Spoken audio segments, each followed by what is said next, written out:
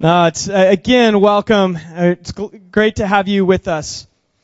Again, my name is Ryan, one of the pastors here at Seacoast. I want to tell you, a few years ago, actually in the mid-1990s, there was this terrible war in former Yugoslavia, and it kind of tore apart the country.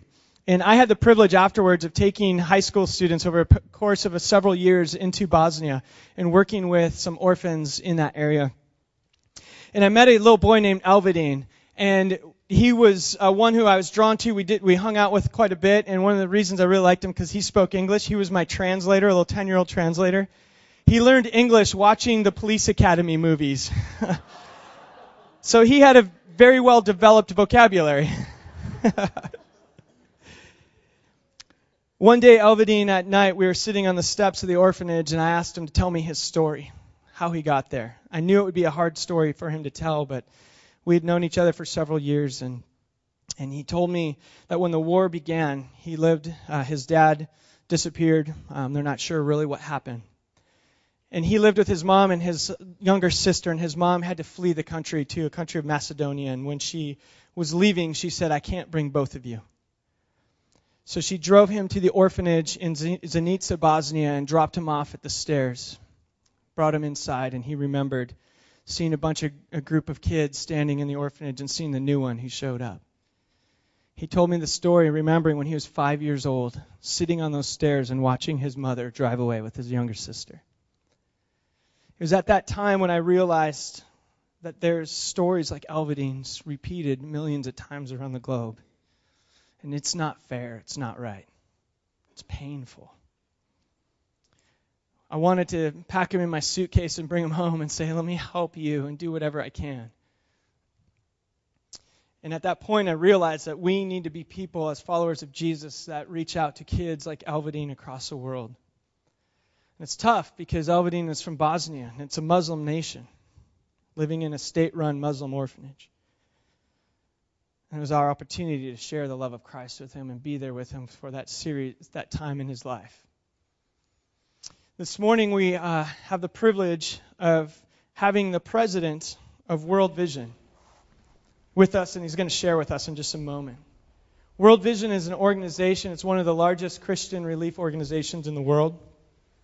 They're involved in over 100 countries across the globe. They like to say that they are child-focused, community-based, and Christ-centered in their approach.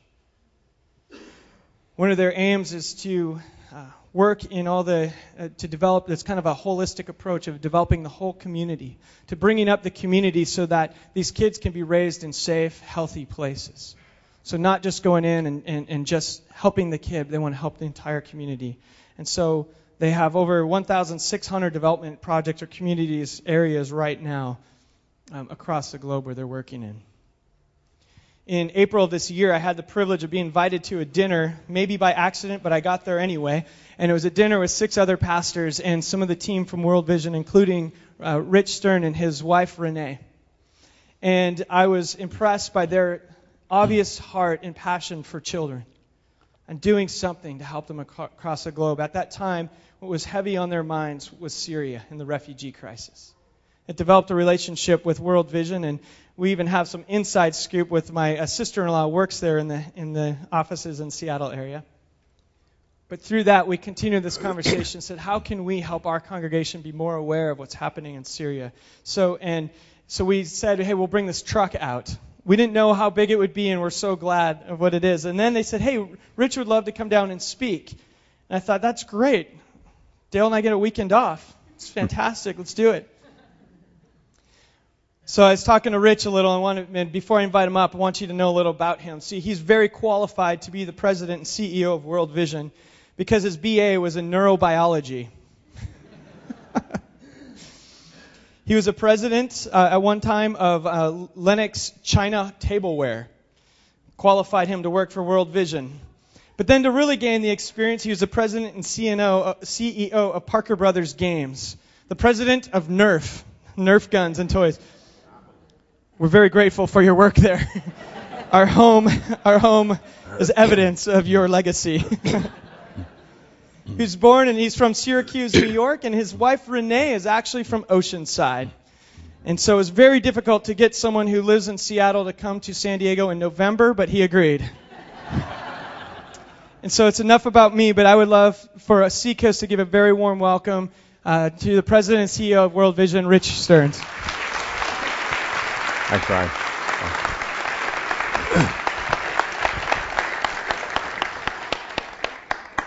Well, thank you, Ryan, and thank you, Dale, for having me here. It's great to be at this church. You know, just watching that video of your work in the Congo and your work in Tanzania, it's just really encourages me that your church is involved in Africa. There are more Christians in Africa than there are in the United States, and yet they have virtually no training for pastors, very few educational opportunities. So what the church needs there is discipleship and training for pastors. So thank you for doing that. Today I'd like to talk with you, not surprisingly, about kids, because World Vision is all about helping kids realize their full God-given potential.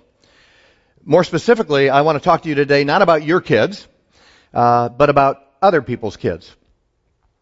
And since I'm talking about other people's kids, I have 3 grandsons of my own. And so I thought I would start with them today and show you a photo of them. Yes, Jonathan, Lincoln, and David. They are indescribably adorable. There's not enough oohs and ahs going on out here. They are above average in every way, these 3 boys.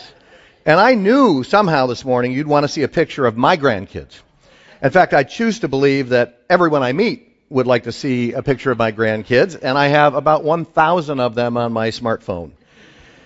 So why am I boring you with pictures of my grandkids? It's because the one thing we all have in common is that we love our children, our grandchildren, our nieces and nephews. We love their birthday parties. We love taking them to the petting zoo. Well, I didn't really love that, but we love watching their soccer games, celebrating Christmas, Easter, Thanksgiving with kids. We love to read them stories, and we ooh and ah over every scribble with a crayon that they make, every handmade Christmas ornament made out of macaroni and glitter. They bring them home from school, and we praise them. We love taking thousands of pictures of our kids, posting them on Facebook, or showing our friends on our phones, because we want to believe that everyone else must like our kids as much as we do. But as it turns out, other people are not quite as interested in our kids as we are. I know, it's so disappointing. Why aren't people more interested in my kids, my grandkids? You see, we're all hardwired as human beings to love our own children more deeply than we love other people's kids. And while you might care a great deal about your brother or sister's child, while you might be very interested in your friends or neighbors' kids or the kids of somebody who goes to church here with you, the further away we get from personal or direct emotional connection to a child, the less we actually care about them. That's kind of just the way it is. They're somebody else's kids. They're not ours. If you read an article in the newspaper today about the number of children killed in auto accidents every year, it probably wouldn't bring you to tears.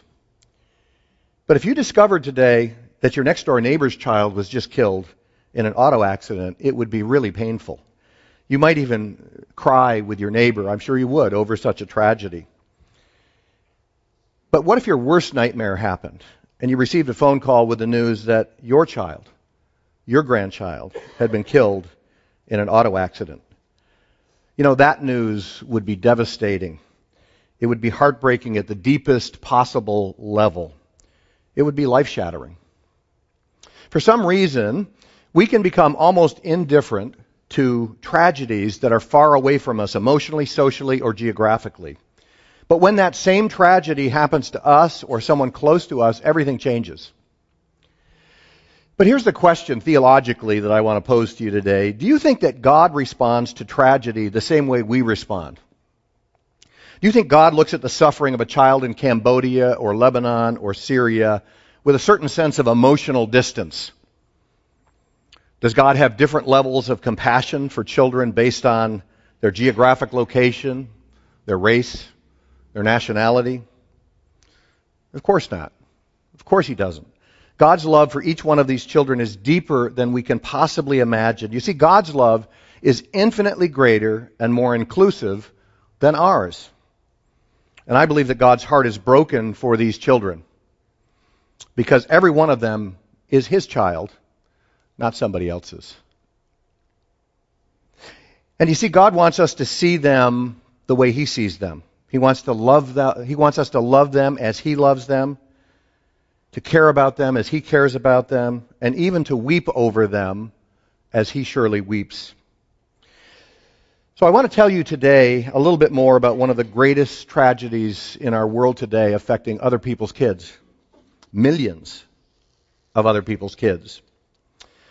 It's the Syrian Refugee Crisis, and it represents the worst refugee crisis since World War II. Today, more than 10 million people, half of them children, have been forced to flee their homes in Syria because of a civil war that began there 4.5 years ago. Some of them have seen their loved ones violently killed. Some have been injured themselves, and they've left their homes, their bedrooms, their toys, their schools, and their friends behind. Most of them took only the clothes on their back and a few things that they could carry as they fled the bombing, the rockets, the violence. And they're making their way to Lebanon, to Turkey, to Jordan, and even to Europe, desperately trying to find a better life somewhere, anywhere else. Hoping upon hope that someone will help them, that somebody will care. Somebody will see their suffering and reach out. But you know, for the last 4.5 years, most Americans ignored this terrible crisis, including Christians, and the acute human suffering it's caused. Because you see, they were somebody else's kids. They weren't ours. But imagine how we would react if more than 5 million American children were violently forced from their homes. But you see, these kids were Syrian, not American. They spoke Arabic, not English. And they were Muslim, not Christian. And so for 4 years, we paid very little attention to these children. But on September 3rd of this year, something happened that grabbed our attention. On that day, the world was shocked to see the photo of one little Syrian boy lying dead on a beach in Turkey. And even though these photos are disturbing, I'm going to show them to you today because it's so important for us to see these children through the eyes of God and to feel something of the pain that God surely feels over their tragedy. This little boy's name was Aylan Kurdi, and he and his family were fleeing the violence, leaving everything behind. Little Aylan and his family fled 800 miles from their home in Kobani, Syria, because of the fierce fighting between ISIS and the Syrian regime. And they made their way into Turkey, and the plan was somehow to get to Greece, because Greece was a member of the European Union, and ultimately, if they could get to Greece, maybe they could find sanctuary in Canada. And you see, they had to pay a human smuggler over $5,000 to get their family in a small dinghy on the shores of Turkey that might get them across part of the Mediterranean Sea to Greece, where they might find refuge. But in the midst of rough seas that day, the smuggler abandoned the ship. It had twice as many people in it as it was supposed to hold, and it capsized, and a number of people aboard the ship, 6 people drowned, including little Aylan Kurdi, 3 years old. His 5-year-old brother and his mother also drowned that same day. Aylan's father, Abdullah, desperately tried to rescue them as each one of his dear family disappeared underneath the waves. And then we saw that picture, the photo that shocked us and shocked the world. And many people had their hearts pierced on that day, and suddenly this crisis in Syria became more personal for all of us.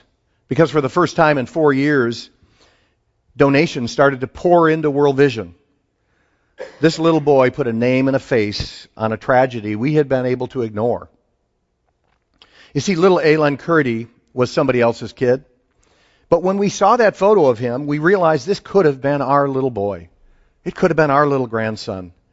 And maybe it helped us see this truth, that Aylan Kurdi was also God's little boy. In Matthew 25, Jesus spoke this amazing truth. I was hungry, he said, and you gave me something to eat. I was thirsty, and you gave me something to drink. I was a stranger, and you invited me in. I needed clothes, and you clothed me. I was sick, and you looked after me. I was in prison, and you came to visit me. And then the righteous will answer him, Lord, Lord, when did we see you hungry and feed you, or thirsty and give you something to drink? When did we see you a stranger and invite you in, or needing clothes and clothe you? When did we see you sick or in prison and go visit you? The king will reply, truly, I tell you, whatever you did for one of the least of these brothers and sisters of mine, you did it for me.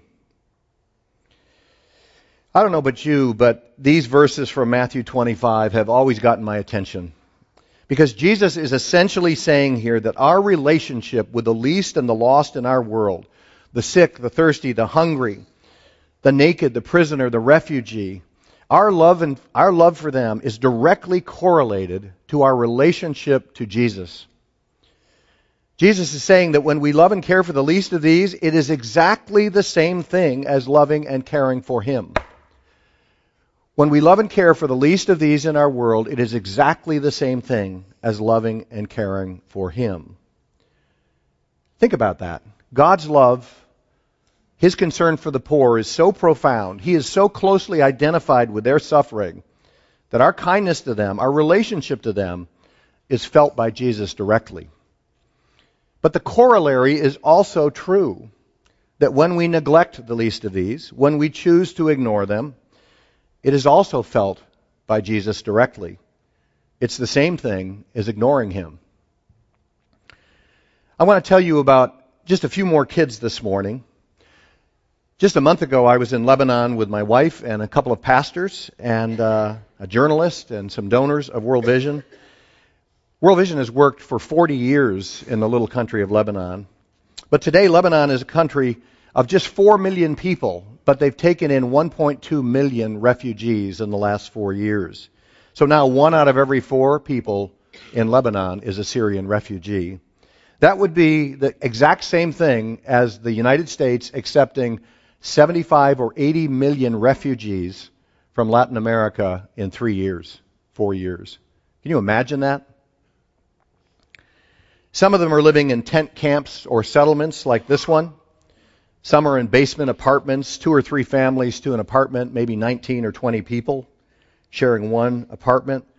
Many of these refugees have disappeared into the streets and cities of Lebanon like water into the sand.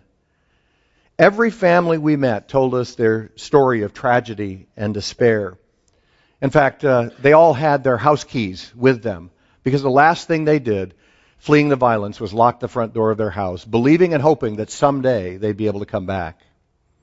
I want to show you a short video now and introduce you to another little boy who fled from Syria, made it to Lebanon with his mother and sisters. His name is Adil, and he now lives in a flimsy tent, totally dependent on the kindness of World Vision and other groups for his food, his water, for just about everything. Adil's father was killed in the Syrian war, and this little boy is now the man of his house. Can we run his video? You have to read the subtitles because it's in Arabic. This little boy in the video is just another heartbreaking example of a child who was unlucky enough to be born in Syria a few years before this terrible war broke out. And like Adil, these children have witnessed loved ones or family members killed. A whole generation of Syrian children are no longer in school. And what will become of their generation, we can only guess, 10 or 20 years from now. When I was in Lebanon, I visited the World Vision response work over there, and one of the places I went to was what we call a child-friendly space. This is a place where we bring Syrian children to come and be children again. They laugh, they play, they color, they sing songs, they do skits, they make crafts, they make macaroni and glitter things.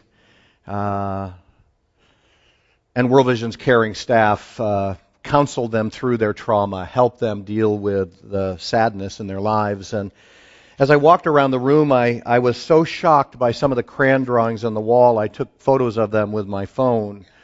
Apparently they had been told to divide the paper in half, and on the left side of the paper to draw a picture of what their life looked like before the Syrian war, and on the right side of the paper to talk and write about, to draw about what their life was like after the war. And on the left side of these photos, you can see generally happy drawings in their lives before the war, But on the right side, we see rockets and bombs and dead bodies and bloodshed. You can see here the trauma that these kids are dealing with. And I just want you to imagine your children bringing pictures like this home from school. Rocket fire, mortar fire, dead bodies in the street. This last one is a happy family on the left, and then on the right, dead bodies in front of the family and a rocket dropping bombs on the children. Right now, I want you to think for a moment about the person you love the most in the world. There's probably more than one, but just pick one and imagine them now. It might be a child, it might be your spouse, it might be a mother or father. And I want you to imagine how you would feel if they were suffering in a faraway place. Imagine that they were being abused. Imagine that they were hungry and without clean water. Imagine that they were terribly sick or living in a refugee camp in a flimsy tent in the middle of winter. I want you to imagine how desperately you would try to do anything in your power to help them. And now I want you to see that that's exactly how Jesus feels about every single one of these children, the least of these. Can you understand now how he wants our hearts to be broken by those same things that break his heart? You know, it shouldn't matter that they're 10,000 miles away. It shouldn't matter that they speak a different language or that they're of a different race. It shouldn't matter that their governments are to blame for this tragedy. It shouldn't matter that they're Hindu or Buddhist or Muslim. You see, they're the least of these, and they're children of God. God loves them, and he wants us to love them in his name. Because when we do, he tells us it is the same as loving him. Another one of these children I met in Jordan 2 years ago. Her name is Haya. Haya was 10 years old when I met her in a refugee camp. Jordan is just another one of the countries bordering Syria, accepting refugees. Almost 1 million have gone there. Haya and her family also ran from Syria during the fighting and shelling. This little girl saw her father killed before her very eyes as they fled. And now she lives as a refugee with her mother and sisters in Jordan. She's homeless, can no longer go to school. When we met, she handed me a letter that she had written to me, and she had put a lot of thought into this letter for a 10-year-old girl. Let me read part of it. She said, "Peace to you. I am talking to you on behalf of the Syrian children, calling on you, the people of the other world." The people of the other world. Have you ever thought of the children of Syria, my country, Syria? Please, she said, my name is Haya, and my father was killed. I loved my father so much, and now I'll never see him again. And then Haya, to make it worse, I was already in tears, but she had written a song that she wanted to sing, and she sang these words to me. Syria is in pain. Syria is bleeding. Syria is crying for her children. Her children were her candles, and they have faded out. We are crying, and Syria is crying blood because her children are missing. You know, I believe that God is crying for his children fleeing Syria because they're his kids and not somebody else's. Well, I have a happier story I want to tell you today. I want to take you back to 1979 and a different refugee crisis. Hundreds of thousands of people in 1979 were forced to flee persecution in Vietnam. Because there was no escape by land, they piled into boats of all kinds. They set sail into the vast South China Sea, just hoping they could reach the shores of another country and find safety and asylum there. The media called them the boat people, and some of you who are old enough will remember the boat people crisis. No countries wanted them. Some things never change. And many of them drowned at sea, and those who did reach another shore were often turned away, unwanted and unwelcome. World Vision launched a rescue mission called Operation Sea Sweep, and our president bought a boat and he sailed into the South China Sea to rescue as many people as he could before they drowned or died at sea. And this photo shows one of the boats that World Vision rescued in 1979. This boat had about 130 people on it. They were hungry, they were thirsty, they were close to death, they had no motor or power. But I want you to look more closely at one little face on that boat. That little boy's name was Vin. Like Ilan Kurdi, Vin was just 3 when his family fled Vietnam, and most of the world looked at him as just another throwaway child. just a refugee child with no name and no value. He was somebody else's kid too. But Vin, like all of God's children, was precious and filled with potential. You see, Vin and his family were rescued that day. They eventually found asylum in the United States, and they were settled in Arkansas. Vin was one of 11 children, and they all lived in one 3-bedroom house. A local church adopted Vin and his family and helped them adjust to their new life. And over the next few years, all 13 of them became Christian after experiencing the love of God's people for the least of these. Vin worked hard in school, and he graduated as valedictorian of his high school. Vin began dating what he called the only other Asian girl in Arkansas, Liesel. Liesel went to a rival high school, and she was also a valedictorian. And Liesel was also an immigrant from Korea. Her family came from Korea when she was little. After high school, Vin was accepted at Harvard University, and Liesel was accepted at Yale. And after graduating, they both got married. And while Vin went on to the Harvard Medical School, Liesel got her MBA at the Harvard Business School. Today, Vin and Liesel Chung live in Colorado Springs with their 4 children. You see, Vin is now a life-saving surgeon, and he's now on the board of directors of World Vision. And I'm proud to call him my friend. But you see, 36 years ago, Vin was just a throwaway child, likely to die in obscurity in the South China Sea, without ever becoming all that God intended him to be. He was just somebody else's kid. I have to wonder what 3-year-old Island Curdy might have become if he had lived. Would he have become a life-saving surgeon like Vin? Maybe an engineer? Maybe he would have become a diplomat that brought peace to his land of Syria.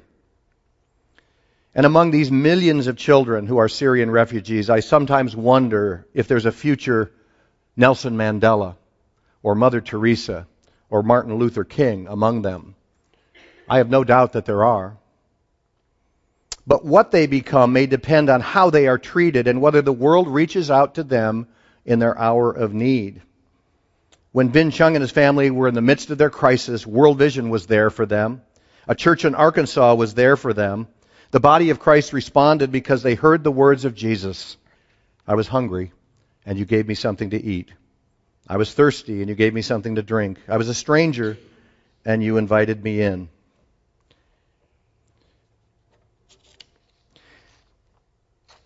I'm going to ask you today if you'd be willing to help somebody else's kid.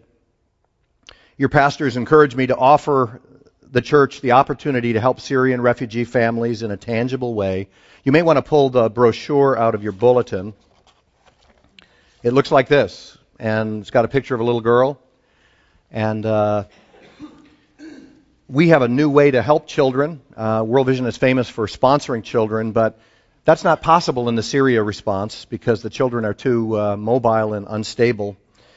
But you can become a refugee responder today by giving a monthly gift that allows World Vision to help children caught in this refugee crisis. These are kids just like Adil and Haya, who I talked about today.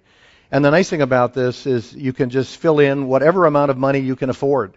If you're a student, maybe you can afford $10 a month. Maybe you can afford $25 a month. There was a man in Indiana this year that he wrote down $300 a month. He said God had blessed him, and he could respond at that level.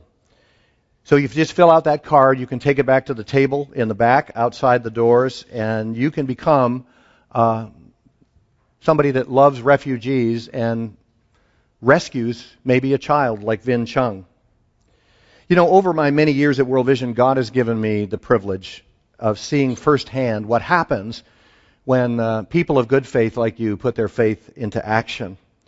When Christians and churches reach out to people who desperately need a helping hand and a touch of Jesus' love. I've had the privilege of seeing the hungry fed and the people taught to fish and farm. I've watched wells being drilled and the thirsty given water for the first time. I've seen the sick healed, the lame walk. I've even seen the blind given back their sight through life-saving surgeries. I've seen the lame walk. I've met refugees who've been resettled and disaster victims who've been restored. I've seen widows comforted and orphans cared for and young girls freed from trafficking and slavery and abuse. I've seen schools built and clinics opened and babies vaccinated. I've seen people in communities transformed by the good news of the gospel of Jesus Christ. You see, I've seen what's possible when God's people respond, when God's people demonstrate His love to a watching world, and they give a little bit of love to somebody else's kids. I want to thank you for having me today. Thank you for helping, and thank you for praying. I hope you will for the Syrian refugees and all of God's children around the world. Let's pray right now. Heavenly Father, if they were our own children, Lord, no price would be too high, no sacrifice too costly, no obstacle would be too great. We might even lay down our lives to save theirs. But they're not our children, Lord. They're somebody else's. But God, they are your children, precious in your sight. So, Father, open our eyes, open the eyes of our hearts to see them as you see them, to care about them as you care about them. Make it personal for us, Lord, because it's personal for you. I pray this in the precious name of Jesus Christ. Amen.